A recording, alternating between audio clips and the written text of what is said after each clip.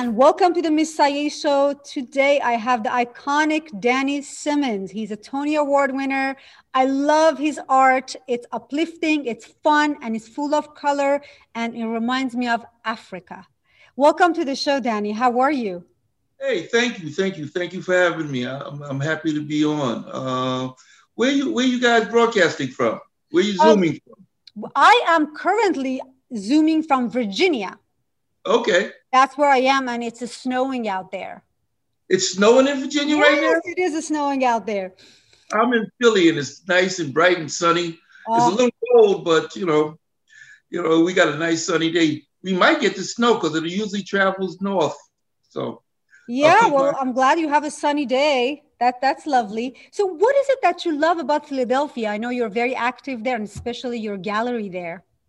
Uh, Philadelphia, it's a really friendly city so far. I mean, I miss New York a lot, but Philly feels like home, especially the part of Philly that I'm living in. It's a neighborhood called Northern Liberties. It feels like my Brooklyn that I lived in for 30 years. So, nice townhouses, a lot of art, a lot of artsy people. Um, but what it really brought me here was the opportunity to create another gallery. We had two going in New York City, and I really wanted to expand what we do with Rush Philanthropic Arts Foundation. Yes. And so I had a big show at a museum the year, and I started looking around the city, and I decided maybe I could, since it's so close to New York, like an hour and a half, 2 hours away, and the real estate was at least half the price. I I can sold my imagine. Yeah, I sold my brownstone in Brooklyn and bought my home and a bank. I bought an old bank and renovated it and turned it into an art gallery. So That's incredible. yeah, so I thought it was I came here to create an opportunity to do what I did in New York for so many years. Lovely. So Rush Foundation, which is your foundation that you help children and youth through art, you were telling me a little bit about it before we went live. That you expanded now to Philadelphia, but it still Well, exists in New York. it doesn't still exist in New York. What We closed down both galleries when about 2 years ago. We didn't have the financial resources to run all three, and since I was here, I decided that it was new, and the need was here. There's so much art in New York, and in the neighborhood that we moved to in Philadelphia, for miles in any direction, there were no art galleries, there were no cultural institutions. And so the need was here. So I closed down the ones in New York and really did more renovations, opened a second gallery here. So now there are two galleries here. And working in a neighborhood that's really underserved with people with lower incomes and who don't have access to arts. We're really trying to make a difference in that neighborhood. The neighborhood's called Logan. And so we're trying to make a big difference in that neighborhood. The people in the neighborhood love us. The artists here, there were no artist galleries here doing what we were doing. So it was an opportunity to expand. At some point, we might go back to New York, but I see going to more places like this where there are no arts, so we can bring something that's not there. New York, every other place you go, there's a million art galleries. Here, I hear there you. wasn't. I hear you. And about your style, please correct me if I'm wrong, but I think is Neo-African Expressionism. Is that what it is? Wow. About 15 years ago, somebody asked me what my artistic style was, and I thought about it for a second. And my style is a combination of African art, the influence, not direct relationship, the influence of African arts and the influence of abstract expressionism. So I just came up with the term Neo-African abstract expressionism because it's really a melding of those two things. I know that the modernists like Picasso and Clay and all of them got their inspiration from African art, and so did I. But I also got my inspiration from people like Jackson Pollock and Paul Klee and so many other artists. So when I started thinking about what I was doing, it turned out to be a sort of amalgamation of those two different things that came to my head. So beautiful. Well, you have certainly have been leading the way and paving the road for many other up and coming young Black artists. And I see the sweater that you're wearing. I like it very much. yeah, it Black says, art matters. Tell me about it. um, yeah, I put this on to be seen in it. An artist of mine who I've worked with many times was named Willie Cole Uh-huh. from Newark, New Jersey. Came up with this sweatshirt I love and it. logo, and so I'm supporting him. But it really is a statement about Black art. So I really want to wear it today. Yes, I'm so glad you did. It definitely making a statement and you look good in it. And Thank you. it's really catchy. I like it. Black arts matter. Um, so tell me a little bit about especially Black History Month. That's what I would like to focus on. And again, you are a leading force and you have been setting the bar high as a Black artist. And I want to know, how do you use your art to cope with the injustice that goes around, especially for African Americans in the United States? Well, first of all, art really is something that uplifts people. So when you bring art to the people, it gives them a positive attitude. So first of all, just having art in and around them is a strike for social justice. If you put art in neighborhoods where it's not, you're changing that neighborhood and you're changing it for the positive. So really, anytime you bring art to people who don't have it, you're doing social justice. We also have done a number of shows over the years focusing directly on social justice. With artists who create art about social justice, not just the transformative power of art. Right now, I'm also curating. There's a magazine called Tribes, and they're doing a Black Lives Matter issue. So I'm curating art about the Black Lives Matter movement for that issue. So I mean, there's a lot of ways that we're using art to uplift people, to speak to the moment that's going on right now. There's a moment here in America, as you can see by all the things, where there's a lot of moving parts and a lot of change. And our conversation in the middle of this is extremely important. So, Black Lives Matter and art and social protest has to be a part of the conversation. And we at Rush are trying to do it. We've had kids in our class create protest signs. What do they think? And talking to them about what do they think about the protest.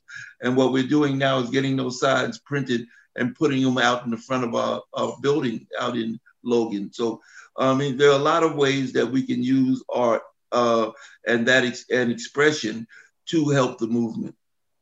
That is beautiful.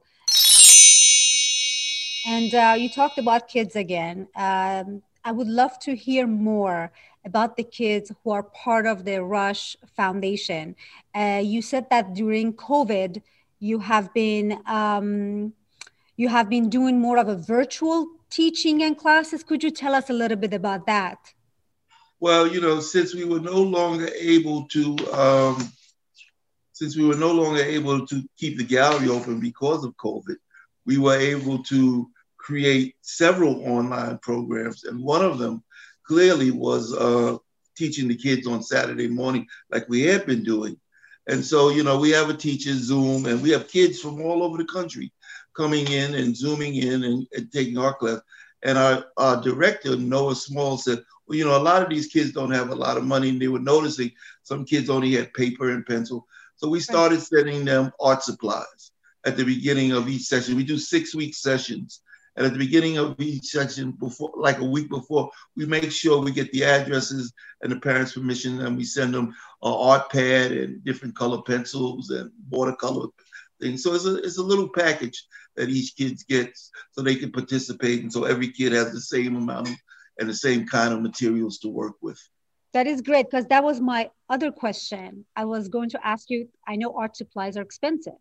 And so how do you go about that? But it seems like you provide that through your foundation for the Yeah, kids. that was a great idea of our director, Noah Smalls. He was like, listen, we don't want one kid sitting there with just a pencil and a paper and other kids sitting there with full art sets. And we don't want to create that sort of idea that there's inequity. So we want everybody to have the same thing and use the same thing. So, he started that about 2 sessions ago. And the kids and the families are really happy to get this stuff. And, we raise money for the arts. What better way to spend it? I hear you. Well, thank you so much for all that you're doing, and you are impacting globally, locally from where you are in Philadelphia. That is Yeah, beautiful. hopefully, we got kids coming in from California. We got kids coming in from all over the nation, and not that many, but from different spots in the nation coming in and joining the art class. So we're really happy about that. And even after the pandemic is over, we're going to still do the virtual class to make sure that we touch kids all around the nation and around the world, because the internet is worldwide. Um, if I could have a second, I have a show that's up right now that people can zoom in. Yes. Yes, Please tell us. on the 23rd of this month, there's a gallery in Philadelphia called In Liquid. I did what is more than, they have 20 paintings that I've done during the pandemic that all sort of tie together around the issue of coming together in isolation and all the things that come up during that. So there are 20 paintings at this gallery called In Liquid. And if you go to my Facebook page, or you go to the Rush Arts Philly or the Rush Philanthropic Facebook page, you can find the link and zoom in on the 23rd and be part of our reception. Yes, I have already signed up for that, and I am super excited because I've never toured a gallery virtually. So I'm excited It's to, going to be fun. if watch it virtually. That is incredible. And these are the arts that you have created during your quarantine. During my quarantine, and some of the poetry that I've created. Also, I'm also a poet, so you're going to hear a few poems that I've created during the quarantine also. Beautiful. Are you going to recite those poems, or Yes, how? yes, Awesome. I'm going to sit there on Zoom from the gallery and recite them. That's beautiful. I very much look forward to it, and I'm sure our audience would enjoy the footage as well. Danny, I know that your art is being exhibited at places such as Chase Bank, such as United Nations. This is huge accomplishment. And I would love to learn more about how is that process? How does your art end up being in such, iconic places? I'm not quite sure there's really a process. Those places, they're in the art world. They have curators and buyers who follow artists or follow art shows, and they see things they like, or they follow somebody's career and purchase things. But also some of those places, the art was donated. Like when the Smithsonian, 2 years before the African American Smithsonian Museum in Washington opened, they reached out to me, and I donated a painting at that time to be in their collection. So sometimes you donate, sometimes they buy, it's all different ways. But really, in order to do that, you have to be active in the art world, and people have to be able to see your stuff. So, I mean, social media is great now to be active, but going to art shows and meeting people and talking to people and have your art talked about, and the things you do talked about is important, so people know who you are and say, well, this would be great to have in our collection. I love it. I love how openly you shared. Sometimes you donate, sometimes they buy. It's just like actors. Like for me as an actress, sometimes I work for free because I believe in the project. I believe in the message. I believe in, sometimes I get paid, but I don't even like the project, but I know it's going to pay the bill. So it's just like you pick The and bill choose. gotta get paid. That's for sure. You have to pick, why am I doing this project again? Oh, this one I'm going to pay the rent, but that one I believe in, but this one I'm proud of. So we do it for different reasons. And I often explain that to my friends that, like, you know what? It's not that I am just sitting on the couch and I'm just saying yes, no, yes, no. There's like a thought process going, why am I getting involved with the project? And I think as we go and grow older, like me, we intend to do more meaningful, and we value our time to be involved with things that are more meaningful, and we're impacting our world, which it seems like you have been doing for such a long time. Thank you. Thank you very much. So, one thing I know that you said before you went to college because your dad told you so. So, I Well, want to know. I want to know, do you regret it that you listened to him, or no, are you not happy at you went? all. Not at all. You know, both my father, my mother, and my grandmother went to college. So it was what I was going to do in college. And my father said, make sure you do something that you can get a job at. And Right. he was not about me going to school for art. And so I went to school to be a social worker. But one of the things that happened is sort of what I do with Rush is sort of social work. So, and I worked as a social worker for 8 years. So it's really my art practices comes from my art and my social work background. So no time was wasted in me going to school for social work. I hear you. Well, lovely. Well, you were very clever to go to make him happy by going to college, but still achieving what you wanted to achieve. I can resonate with that. As an actress, when you run into a traditional Persian, older Persian traditional, and like they come and say, "Oh, you're beautiful. What do you do for a living?" And I'm like, "Oh, I'm an actress." They're like, "Mm-hmm, great, great. So what do you do? Like, what do you actually do? Like, What do you do to make money? yeah, clearly anything else is your hobby, but like, tell us what you actually do. So they don't take it seriously most of the time. But you know, the more people, as you said, social media has opened people's minds, and people globally can connect with each other. One other thing I wanted to ask you, I have been very active globally with orphanages and refugee camps. Mm-hmm. And I see art and drama therapy as a very good channel to like open people up and allow them to express. If you had an opportunity to one of these days visit a refugee camp to work with these children, how would you, you know, the resources are very small there, not almost to nothing. How would you connect with them, and how would you let them learn and express through Well, painting or art?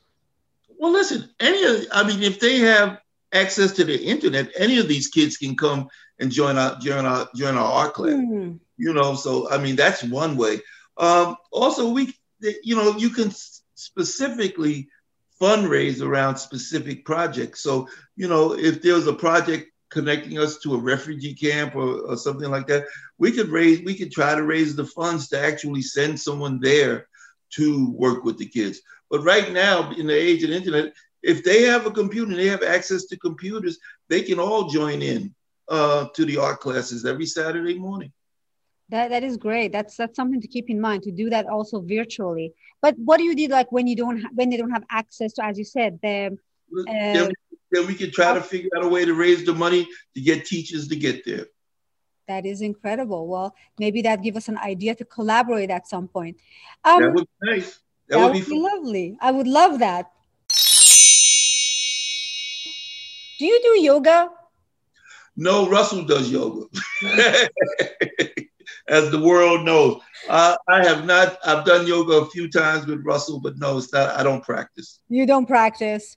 Okay, No. I was just wondering if you do yoga, because I love yoga and I do yoga. And I was like, another way to collaborate is that we could have yoga and art, because usually galleries have such a great wide Well, space. we used to do when in our gallery in Brooklyn a few years back. We used to have meditation and yoga before the art class Oh, started for the kids. so good. So the kids would participate in those. Right. And They then, would do that. I mean, we would have the yoga instructor come in and she would do yoga with the kids and the teachers. And then they would meditate for a while and then they would create art. oh, so beautiful. So you're already doing what I was dreaming. Well, we haven't done that in years, but we did that for about 3 or 4 years in a row. That's incredible. That's Every beautiful. Saturday, they would come in and do yoga with the kids. Thank you so much for sharing. What if other kids want to join your Saturday classes? How do they apply to see if they're qualified for that? There, when when this goes live, Naisha can provide you with the links and the applications and the permission slips. They're more like permission slips that we can give access to. So I don't have it right here sitting here now, but the person that connected us together can give you all that information so that she can spread it. You can spread it to the people who listen to the show. That would be great. One last question I have for you. How do you get inspired? Like, do you like writers have writer's block? Does artists have artist block? And how do you get rid of the block?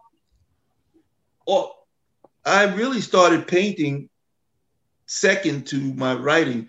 And when I got writer's block, I started painting, and it unblocked my writing after a few paintings. I switch back and forth, and they inspire each other. But what inspires me the most, I collect art, and the art that I live with. I collect a lot of art. I talk to a lot of artists. So the constant immersion in art around me really is the best inspiration that I have. So staying involved. Staying involved, you get new ideas from conversations. Right now we're in isolation, but there's so many ways to connect with people to keep the conversation going that you need to do that for inspiration. This is a period of time where people can get isolated and lonely and depressed. Right. And so making sure that you stay connected with people and talking about the things that you care about, in this case, art, is really helpful. I hear you. Do you have any encouraging words for Black artists, for up-and-coming artists, inspiring artists? The same thing. Even though things have gotten better over the years for artists to be, accepted into art galleries, it's always good to start something locally on your own, a salon in somebody's house to show your art. Join internet. I'm in a group called Black Abstract Artists, where hundreds and hundreds of artists from all over the world actually upload their pictures and discuss art. I mean, there are a million Facebook art groups. You should join those art groups and show your work. I've chosen so many artists from that group to be part of exhibitions that we're giving at the gallery. So, I mean, like I said, it's really still, whatever you do, you have to be seen, to talk, to be involved, so people can see what you do. And if you're just doing it by yourself, then you'll sit there and look at it by yourself. It's really, that's what I love it. You have to be involved, even if you're shy. Put up the pictures and let people comment and take criticism and engage in dialogue with people. That's how you get out there. I know that human connection, these past year made it even emphasize more at how important it is, that human connection. That's right. Well, I am so grateful that I connected with you. Thank you so much, Danny, for your time. Thank you. I appreciate the show. Sending you lots of love, and I hope to see you soon in person. Bye-bye now. Bye, Danny. Bye-bye.